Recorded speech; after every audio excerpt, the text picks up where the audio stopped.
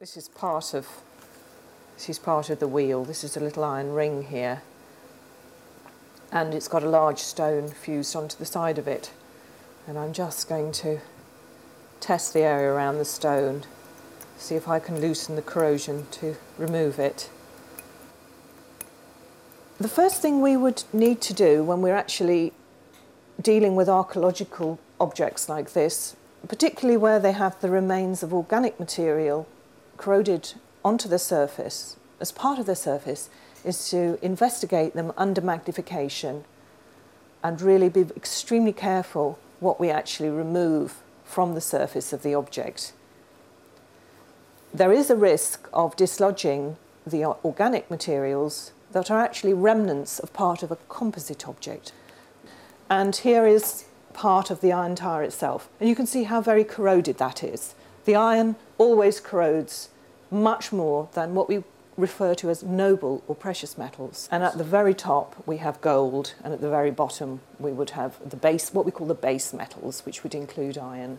And we have a whole rank of the order of the likelihood they are to corrode in burial. This object, it's really made of iron, which is quite an unstable material.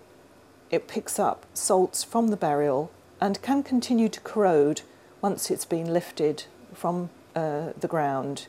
And it's because of where it is on the electrochemical series, that's the series we're talking about of stability.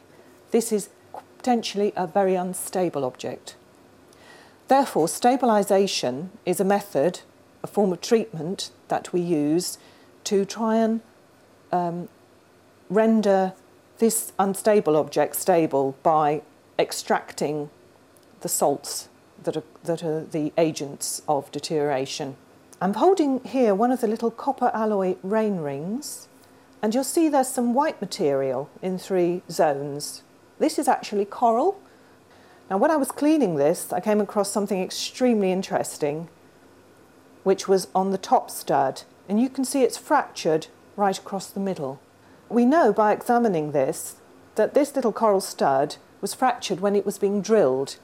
A little hole was made in the centre of the bead for the little copper pin to pass through, and at that point the little coral stud fractured into 2.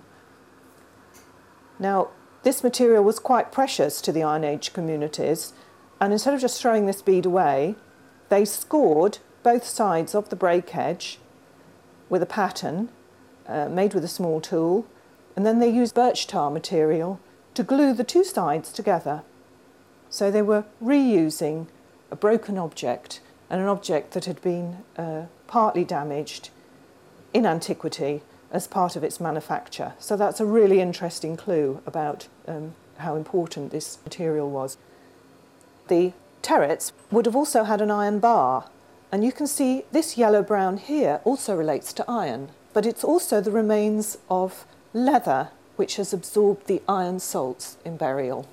It might be easier to illustrate this with one of the nave hoops. If you think of the remains of a wooden wheel and the axle, only the vestiges of the organic materials actually survive, and that is where they are directly against the metal, and it's preserved them. It's a sort of a form of fossilisation. We call it mineral preservation.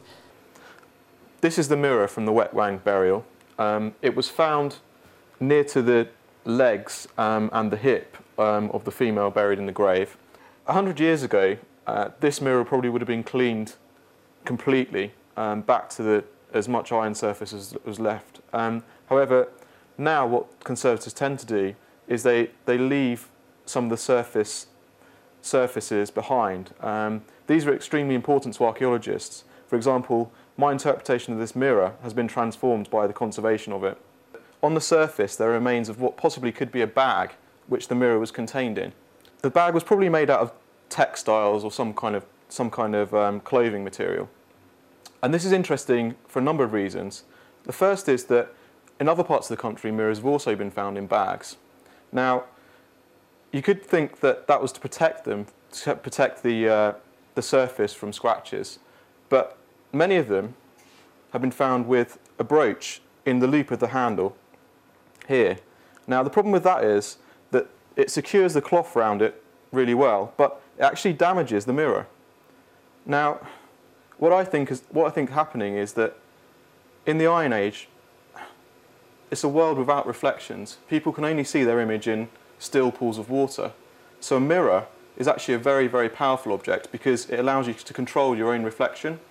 Now, I think that this covering is as much protecting the mirror as protecting people from the reflection, which is very powerful.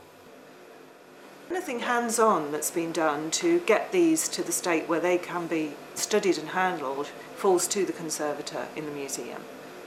But the archaeological conservation is very much a specialism within conservation, because you're working with information, extraction of information, and working very closely in collaboration with both scientists on the one hand and also archaeologists and curators on the other to retrieve the maximum information out of objects that have just come up from the ground. There are only 60 mirrors found in Britain. Probably within that there are 15 burials that have been well excavated, and within that there are probably only 2 burials that have been excavated as well as this one. So the amount of information it can tell us about Iron Age Britain, Iron Age burials, and especially mirrors and their role in Iron Age Britain is phenomenal.